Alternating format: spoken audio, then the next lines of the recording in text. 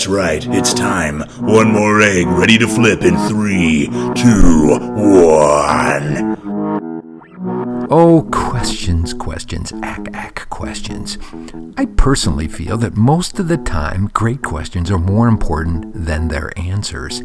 They are the glue that holds everything from goals and objectives and strategies together. It made me think, holy Obi-Wan mofo Kenobi. Questions are a lot like the Force. They are energetic. They can be used for good and evil. Questions, they can be gigantor in our lives. It made me think some more. What are some good examples of good questions? One would be when you have the courage to ask your business, who are you? What will you sell? Who will you sell it to? And what the will you say no to? Or on a personal level, it's never too late to ask a good question like, what do you want to be when you grow up? Here's one more that could hit home. It's like asking a business founder the tough but great question, do you think you can be CEO in 5 years? These are all good, big questions. But I'm taking too long to make my point. Since I'm in kind of a bizzaro world mood today, why not talk about an egg that has been rolling around in my head that I like to call the one wrong question syndrome. Put some air quotes around that, baby. One wrong question. Do you know what I'm talking about? Let's get personal for a sec. I was in that meeting, and I knew I was in over my head. I was having one of those not enough experience in the category moments. I was holding my own, and then my internal 7-year-old curiosity and enthusiasm got the better of me, and I had to blurt out a question. Boom, the one wrong question syndrome happened.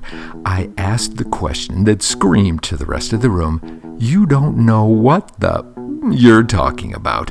Instant zero credibility. And if this happens to you, please don't try and bullshit your way out of it. By the way, anecdotal research, or should I call this asecdotal research, because I'm pulling this out of my ass, data shows that 65% of all these wrong question faux pas are related to acronyms. Oh man, I say this because I'm acronym challenged. Senior moment, I can't remember all of them.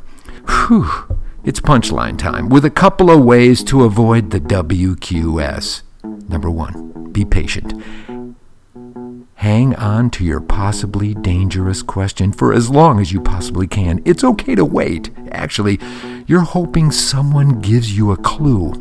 Even better, someone else may ask the wrong question for you. And if you do have to ask, tee up your questions with blurbs like, quote, you know I'm acronym challenged, unquote, or, quote, I work in many different industries, so sometimes I can't get it all, unquote. Okay, number 2, aggressively listen, otherwise known as STFU. Set your phone down, close your laptop, stop texting, etc. Look them in the eye and exchange some energy. See what happens.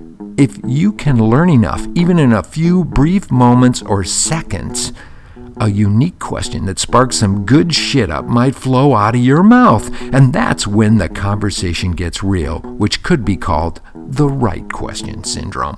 Dak.